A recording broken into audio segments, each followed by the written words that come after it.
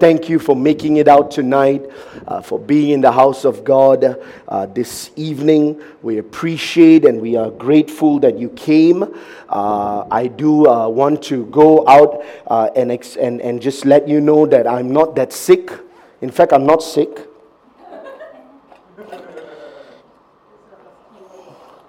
Yeah, we like to play denial, isn't it? No, but the truth is, I just wanted to do my civic duty and make sure that I didn't come this morning and pass anything unwanted to anybody here. But Brother Victor called me up after service. Immediately he says, "Hello." I said, "Hello, brother." He said, "Pastor, you sound okay." I said, "Yes, I'm perfectly fine."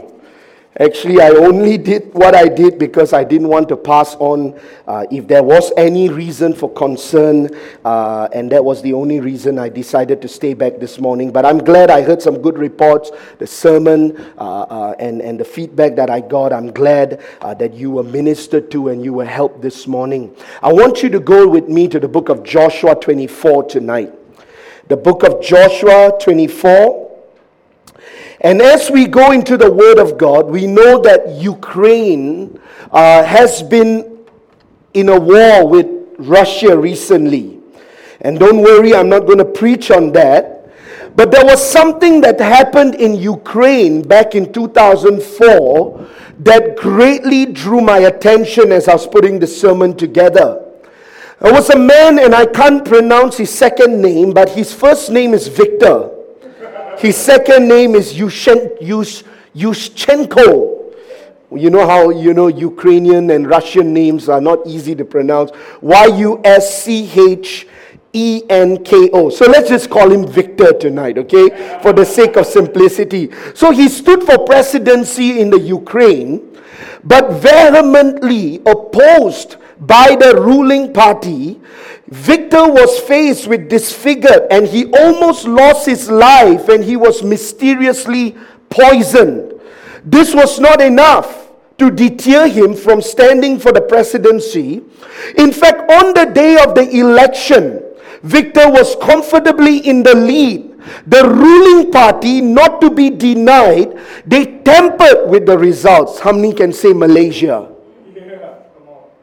So the state-run television decided, you know how these guys today like to appoint and employ media specialists and public relation officers. Like you heard the recent story about Najib paying someone in America $140,000 a month just to keep his image clean. Right? So the state media of Ukraine at that time, they refused to give the victory over to Victor. So what they did was they came out on the TV and they made this announcement. They said, "Ladies and gentlemen, we announce that the challenger Victor has been decisively defeated." However, on that big screen, have you seen RTM? They have a small little individual that doing the sign language. So this sign language individual was a rebel, or rather she was an opposition supporter. She was with Victor. And so while they are announcing this on the big screen, he has been defeated. What this lady does on the side there is she shows the sign language to the deaf and dumb, and she shows them that, you know what, they are cheating. They're not telling the truth. They're lying. He didn't lose. Go and tell everyone you know they've corrupted the election results. And so she just completely gave the wrong signal or another signal. And so all the people who saw that, who understood what she said, began texting everyone they knew. She said, "I'm addressing all the deaf citizens of Ukraine. They are lying," she said. "I'm ashamed to translate those lies. Yushchenko is our president." The deaf community sprang into gear. The text message, all through their friends, and eventually over the coming weeks, the Orange Revolution occurred as 1 million people wearing orange made their way to the capital city of Kyiv, demanding a new election. Eventually, the government was forced to meet their demands. A new election was held, and Victor became the victor. I added that in. But that's the truth. He won. But I want to draw your attention to that simple illustration tonight. Because how many know, many times we look at the big picture in life and we don't see the little things that God is doing. We hear the negativity. We hear the pessimistic reviews. We hear all the wrong things that the media propagates.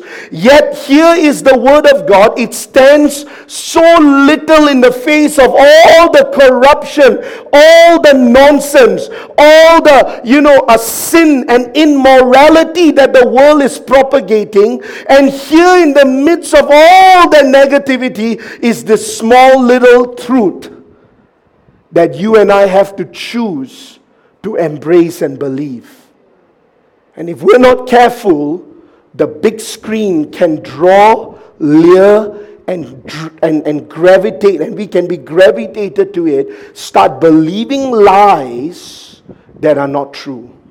I want to preach to you a sermon I've called, Done Me No Wrong, out of Joshua 24, a sermon I've called Done Me No Wrong. This sermon, I'll tell you a little bit of the background, came about in a conversation that I was having with Pastor Alan this week. And in that time that I was talking to him about a few things, we were sharing some things here, and he brought my attention to a story that I will read to you at the end that I felt really brought an incredible amount of clarity and understanding to life. Life this evening has a way of altering our perspectives, things that we go through. Life has a way of blinding us from the truth. And when you read the book of Exodus and you look at the Exodus and the journey the children of Israel had to go through was represented, and it is a symbolic image of our walk with God. It is a mirror. When you read the book of Exodus, you read the book of Joshua, you read the journey from the time they left Egypt all the way to the time they arrived the promised land. It was a mirror, and it is still a mirror today of what we face and go through in our walk with God. And in that, they complained. In that journey, they murmured. In that journey, they rebelled. In that journey, they disobeyed. Before arriving Canaan, before arriving the promised land, you see this being the pattern, beloved. God was there with them, but yet they complained, they murmured, they rebelled, they disobeyed. So human, if we can use a simple term tonight. But in the book of Joshua 24, I want to draw your attention to some of the last words that Joshua spoke to them. And we're going to read a few verses here, and then we'll read some more in between later. In Joshua 24, 14 to 18, the Bible says, "Now therefore, fear the Lord, serve him in sincerity and in truth, and put away the gods which your fathers served on the other side of the river and in Egypt." Serve the Lord. This was a command. And if it seems evil to you to serve the Lord, choose then for yourselves this day whom you will serve, whether the gods which your fathers served that were on the other side of the river, or the gods of the Amorites in whose land you dwell. But as for me and my house, the Bible says, we will serve the Lord. Verse 16. So the people answered and said, "Far be it from us that we should forsake the Lord to serve other gods. For the Lord our God is he who brought us and our fathers up out of the land of Egypt from the house of bondage, who did those great signs in our sight and preserved us in all the way that we went and among all the people through whom we passed. And the Lord drove out from before us the people, including the Amorites who dwelt in the land. We also will serve the Lord, for he is our God." So as you read this text, we know, beloved, that as Joshua is speaking this over those people, there were people who didn't make it.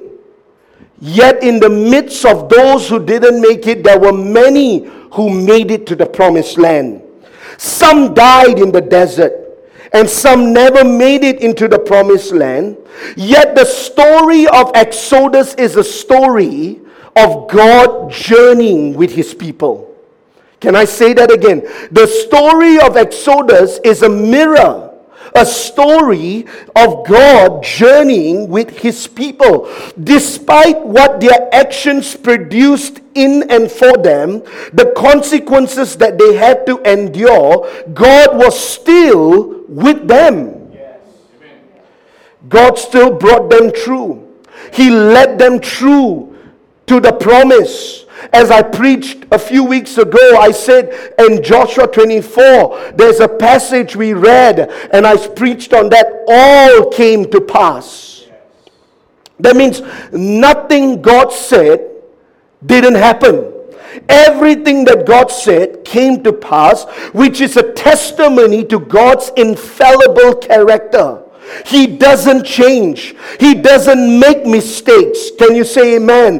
When he says something to us tonight, if he speaks that over us, then beloved, when you read through the book of Exodus and you read through the book of Joshua, there is a reality and an understanding that life was not a bed of roses. There were ups and downs. There were dry seasons. There were wildernesses. There were deserts they went through. But all in all, one thing is true, and I want you to get this. God journeyed with them.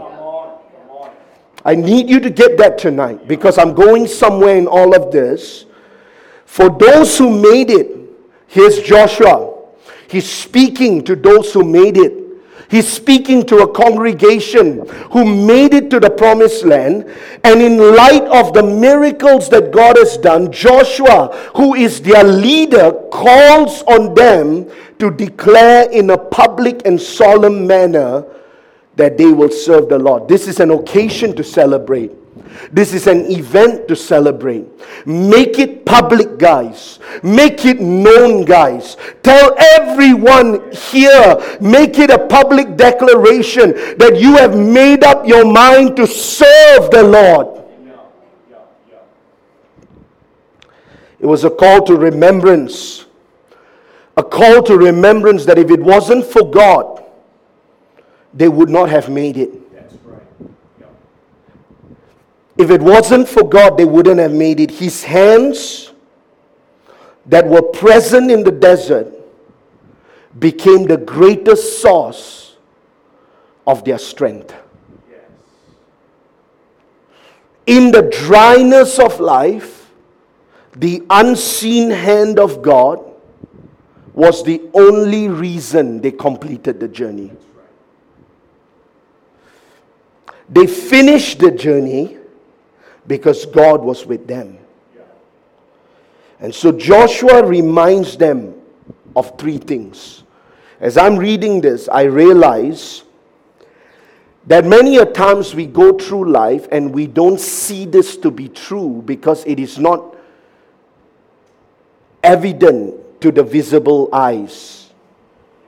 He makes them publicly declare that they will serve God. And he points to them a few things that happened in that journey.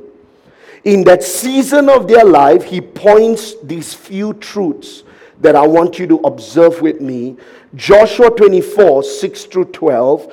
He says, "Then I brought your fathers out of Egypt, and you came to the sea, and the Egyptians pursued your fathers with chariots and horsemen to the Red Sea.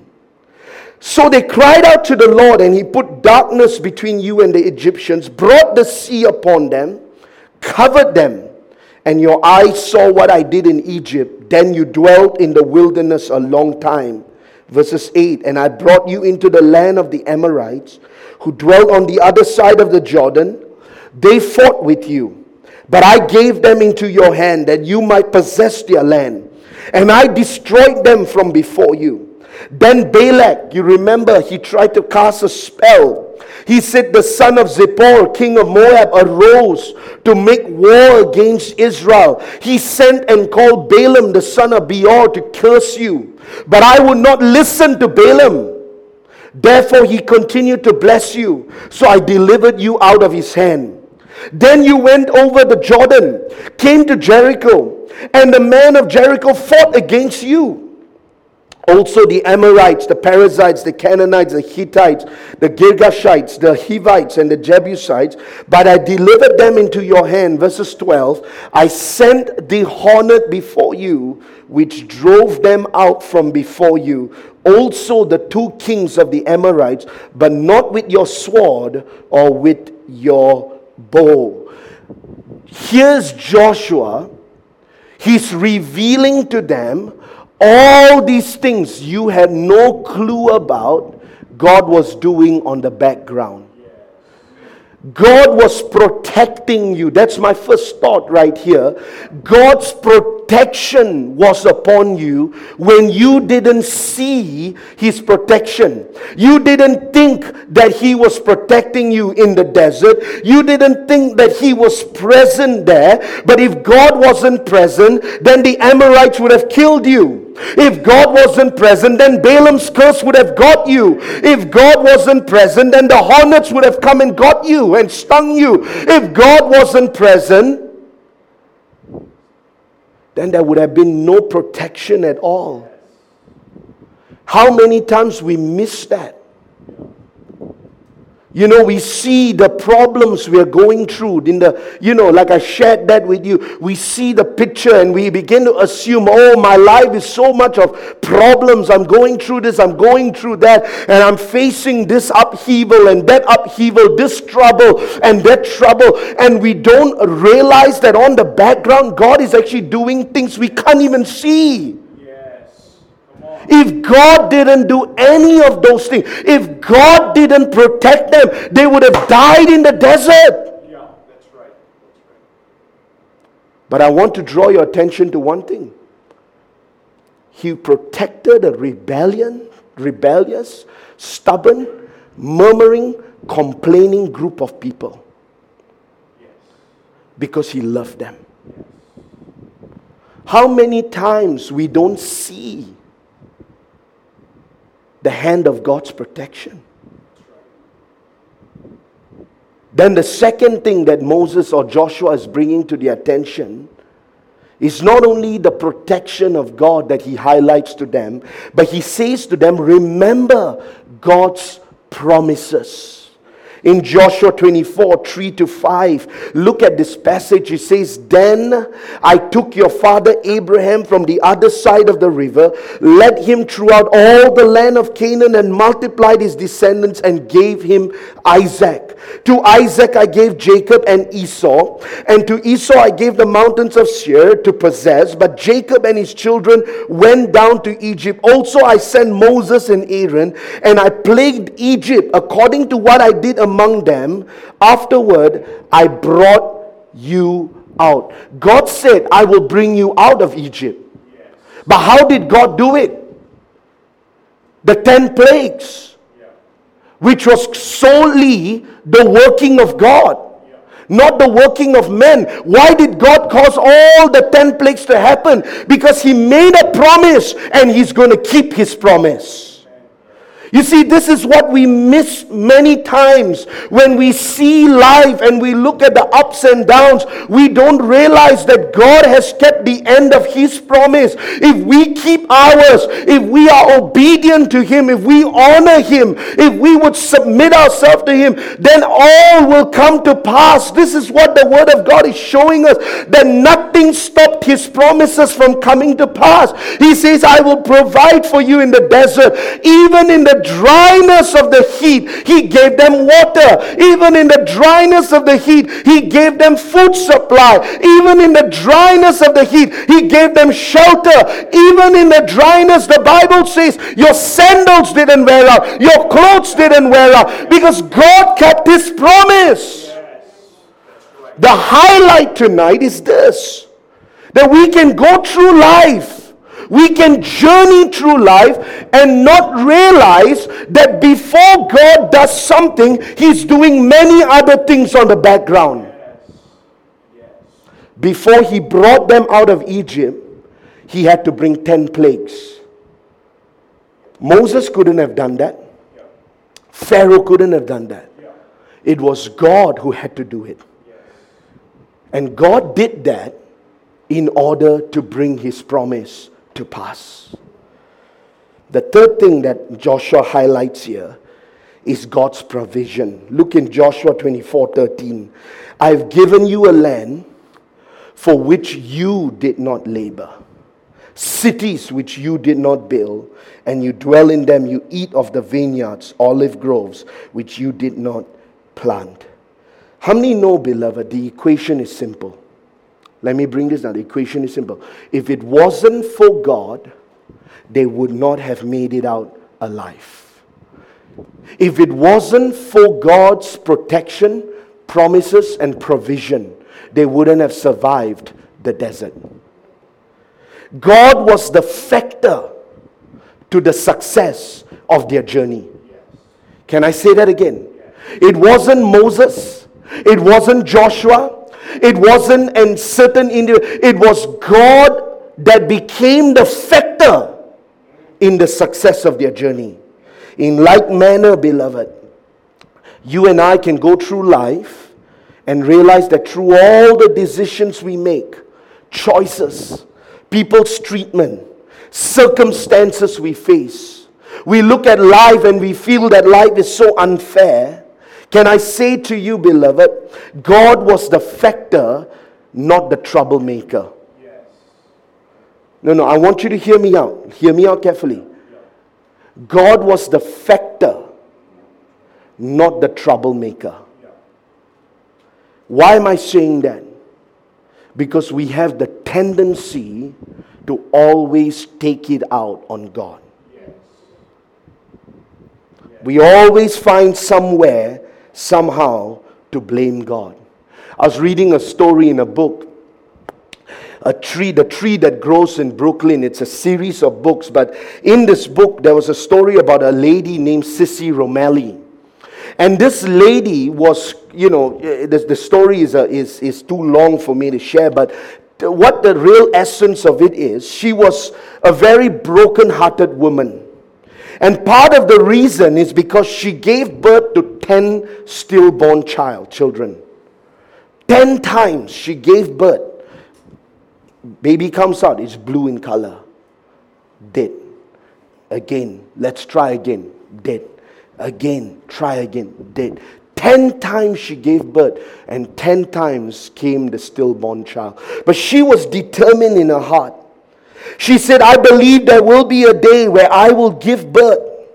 And so one day she conceived again, and so she went to her friends and she shared the story with them, and she said, you know what, I'm with child now, I'm going to give birth in this hospital and so on. But her friends didn't want to really broach the subject with her, talk to her much about it, because they know her past.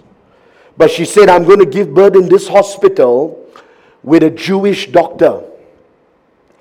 And so she went in for birth at the time when she was due, and this time the baby came out, and again it was blue. The 11th stillborn. She looked down, she put her head, she said,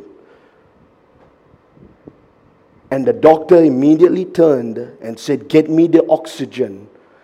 The doctor placed the oxygen mask on the baby, and the baby came back alive. Can I tell you, beloved, you don't realize how many times Jesus pulls out his oxygen mask and places it on you so that you will survive. You thought it's over, and he pulls out and he places it on you, and you know what? And you come back alive, and the baby starts moving up, breaking out in cry, in tears. And I'm telling you, beloved,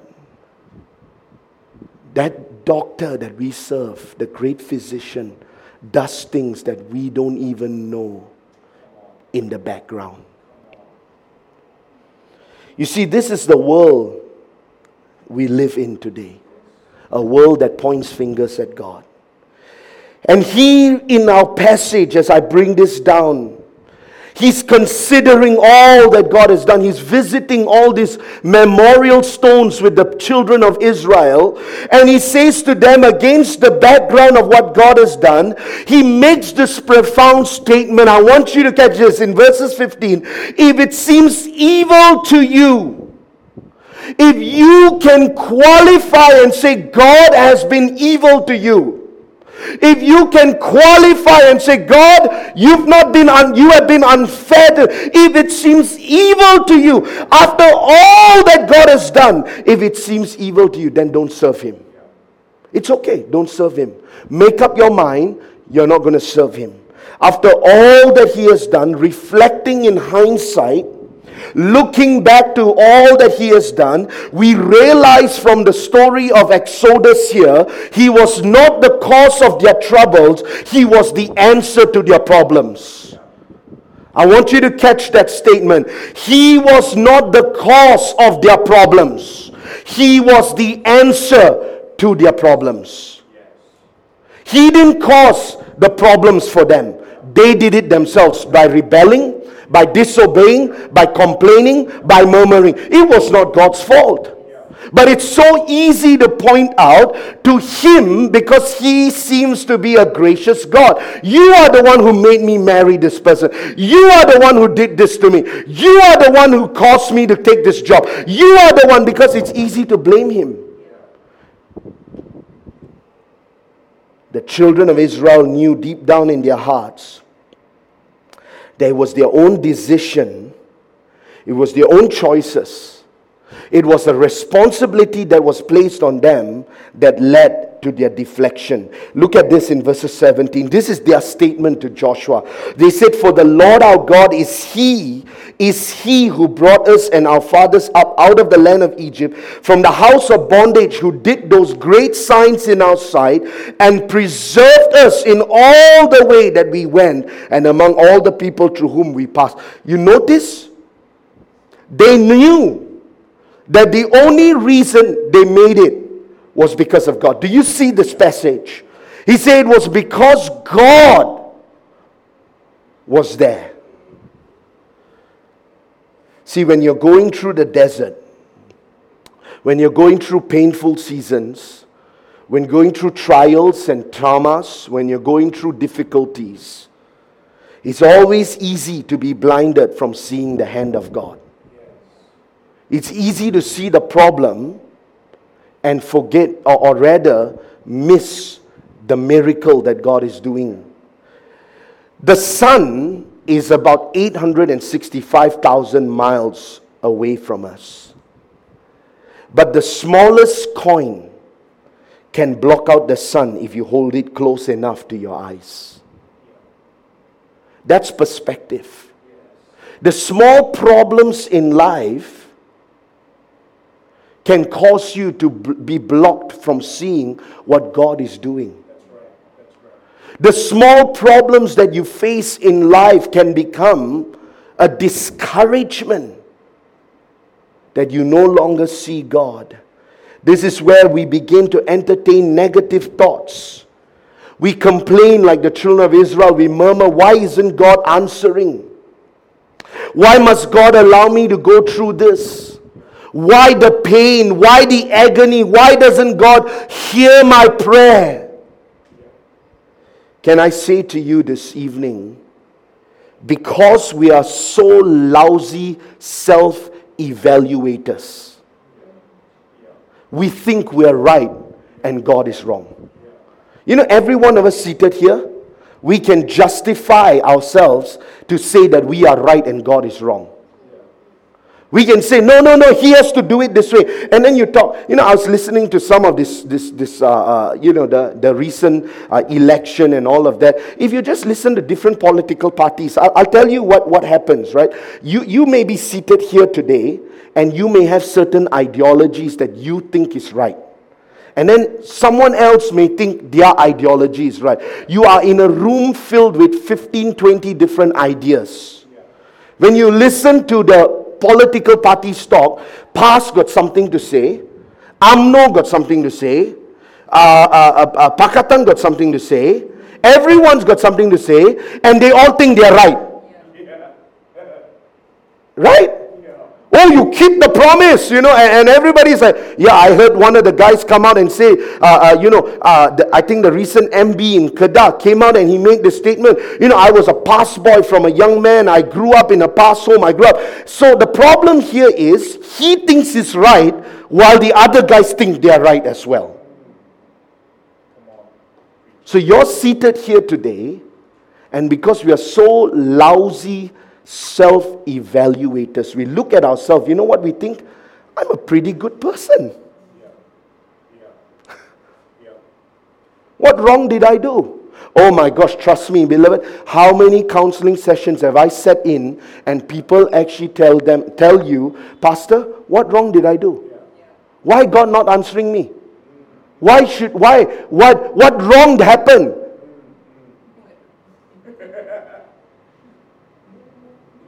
What did I do? Right? I'm perfect, what? I'm the guy who prays. I'm the guy who is in church. I'm the guy Listen, beloved. You want to know truth? Talk to your pastor. He'll tell you truth about who you are. I'm not joking. I'm saying you need authority. You need God who can bring correction and tell you, you know what, you're not all that. But the truth, what I'm getting to, beloved, we think we're right many a times, and that's why, because we think we're right, we feel like we must point to someone who's wrong, so we point at God. And so why do we do that? Number one, because we always evaluate in the short term. We look at the moment, the now, the current, and we say, why didn't he give me food? Right? Isn't that why the children of Israel complained and murmured? They thought they were right. Somehow, why isn't God giving me food? We need food now. We need water now. We need something to continue this journey. Why didn't he give it to us? And so they start looking in the short term of life. And that's why we assume that God is not being fair to us. Because God doesn't see at the short term. God sees at the long term. And so right now you look at your bank account and you say, it's zero. And you're like, God, why aren't you doing anything? You don't care. You're not providing. You're not meeting my needs. You're not. And God says, is that all I care about, short term? I'm trying to help you understand. God doesn't see just the here and now. He sees the big picture.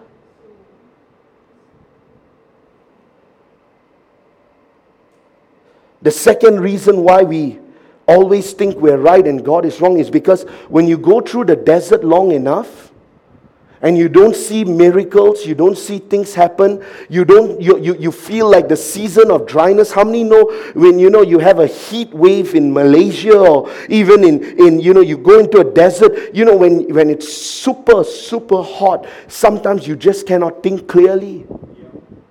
After some time, there's this term, you become disillusioned. You become so consumed. You can't think straight anymore. There's no clarity anymore. And that can be another reason why you start blaming God. God is to be blamed because you're going through the season for so long. The third reason that I think people blame God is because of ego and denial. We think we're right, like I said. So here the children of Israel, in their minds, they feel that they deserved it. They feel that they deserve to be treated better. They feel that they deserve. Entitlement has crept in. I shouldn't be going through this. Why must God allow me to face this pain? Why must God allow me to face this struggle? Why must God allow me to go through this? And we have our ego and our denial. It's very fascinating, beloved. You read Nehemiah chapter 9, and we're going to look at that. Here's Nehemiah. And I want you to observe this text with me in Nehemiah 9:16 to 17. But they and our fathers acted proudly You know who he was talking about? The children of Israel. They were in the desert, yet they were so egoistical, so arrogant. They had nothing in life, and yet they behaved like they owned everything in life. You know, that's pride. They hardened their necks. They rebelled. They never wanted to listen to what God said, and did not heed your commandments. They refused to obey. They were not mindful of your wonders. Notice that word. They were not mindful of your wonders. That means God was doing so much before them, but they couldn't see it.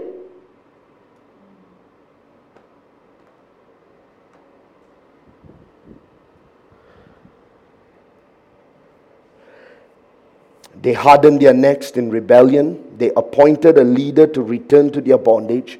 But you are God, ready to pardon, gracious and merciful, slow to anger, abundant in kindness, and did not forsake them. With all that attitude, with all that hang-ups, with all that character flaws, with all that nature inside of them, the Bible ends this verse so powerfully. And you did not forsake them. The credit goes back to God. God journeyed with them. If it wasn't for God, they would not have made it through the desert.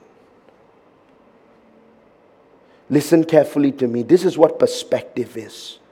There are those who have experienced the loss of life, maybe their loved ones. As you heard Pastor Mark preach this morning, he talked about people who, experienced the loss of their loved ones, and they question, you know what, God is punishing me.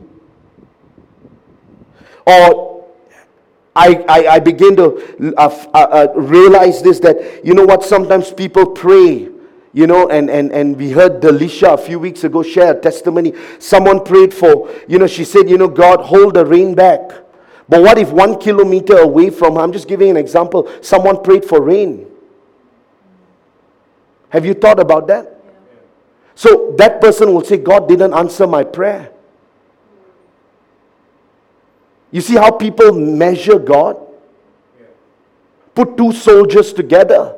One say, I want to go into battle, I want to win this war. The other one also, both Christians, says, I want to win. But eventually one wins, the other loses. Can you turn around and say God was unfair? Have you thought about that? You see, we always want to win.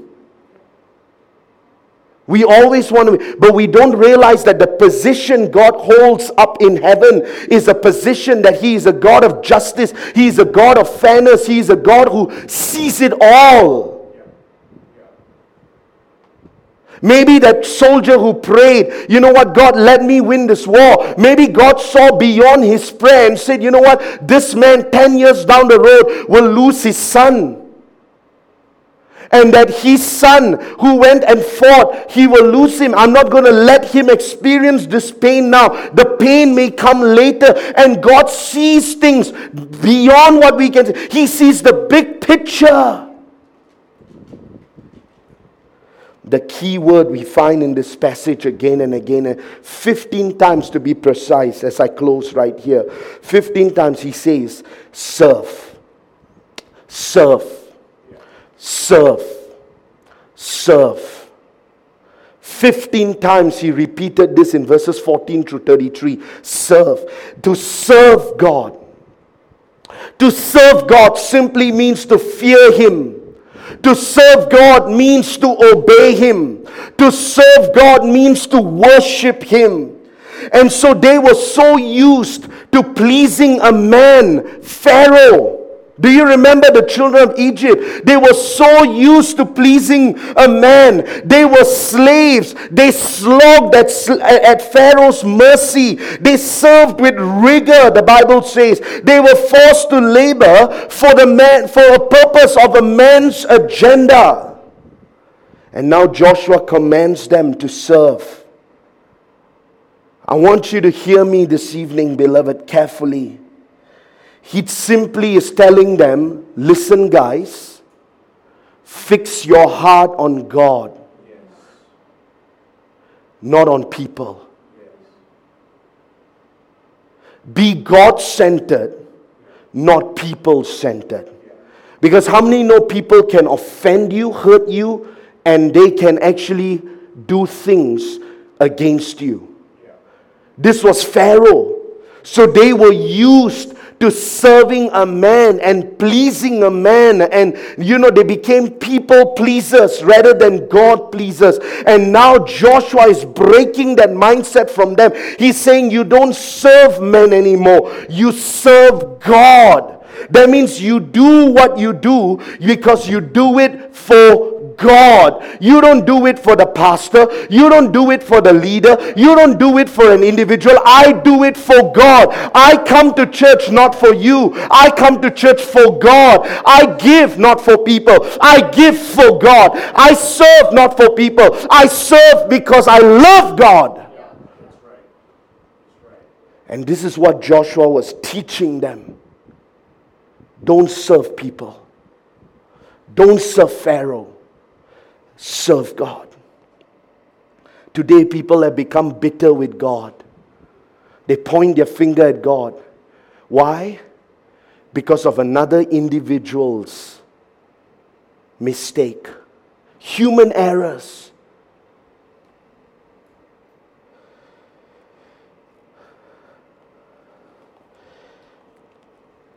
The story that I want to share with you is a story that comes from a very old book, the Fox's Book of Martyrs.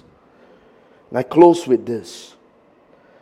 Polycarp of Smyrna was one of the martyrs that died in that time. As Polycarp was being taken into the arena, a voice came from heaven. The voice said, "Be strong, Polycarp, and play the man." No one saw who had spoken, but our brothers who were there heard the voice. When the crowd heard that Polycarp had been captured, there was an uproar. The proconsul asked him whether he was Polycarp. Polycarp had been captured. On hearing that he was, he tried to persuade him. The proconsul tried to persuade him to apostatize, saying, "Have respect for your old age." This is what the proconsul, listen what the proconsul said. "Have respect for your old age, swear by the fortune of Caesar, repent and say, 'Down with the atheists.'" Polycarp looked grimly at the wicked heathen multitude that were in the stadium. So you must understand, those days when they martyred a follower of Christ, they took them into the Roman, the word would be, not emporium, but it's a huge, like a stadium, what we will call a stadium.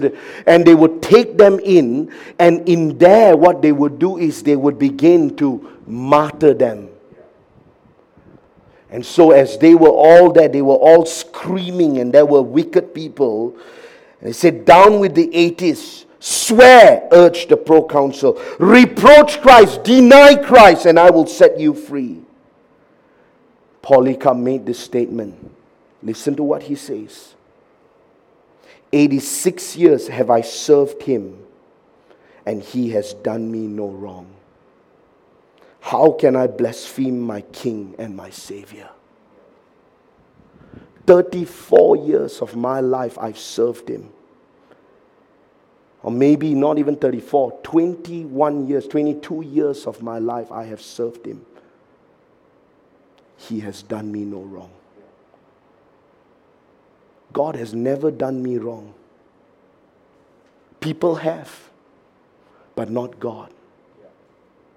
The story of Exodus is a powerful reminder that human error is inevitable, but God is infallible. God never makes mistakes. God makes no error. And I declare to you, beloved, can someone attend to him, please? God makes no error. And I declare to you, beloved, right now, right here, that in the context of all of this, you go through life, you have to remind yourself that God has done me no wrong. You made mistakes. You got into relationships you shouldn't have. You made blunders. You made bad financial decisions. You did things you shouldn't. You rebelled again. You disobeyed God. But I tell you, God didn't do wrong to you.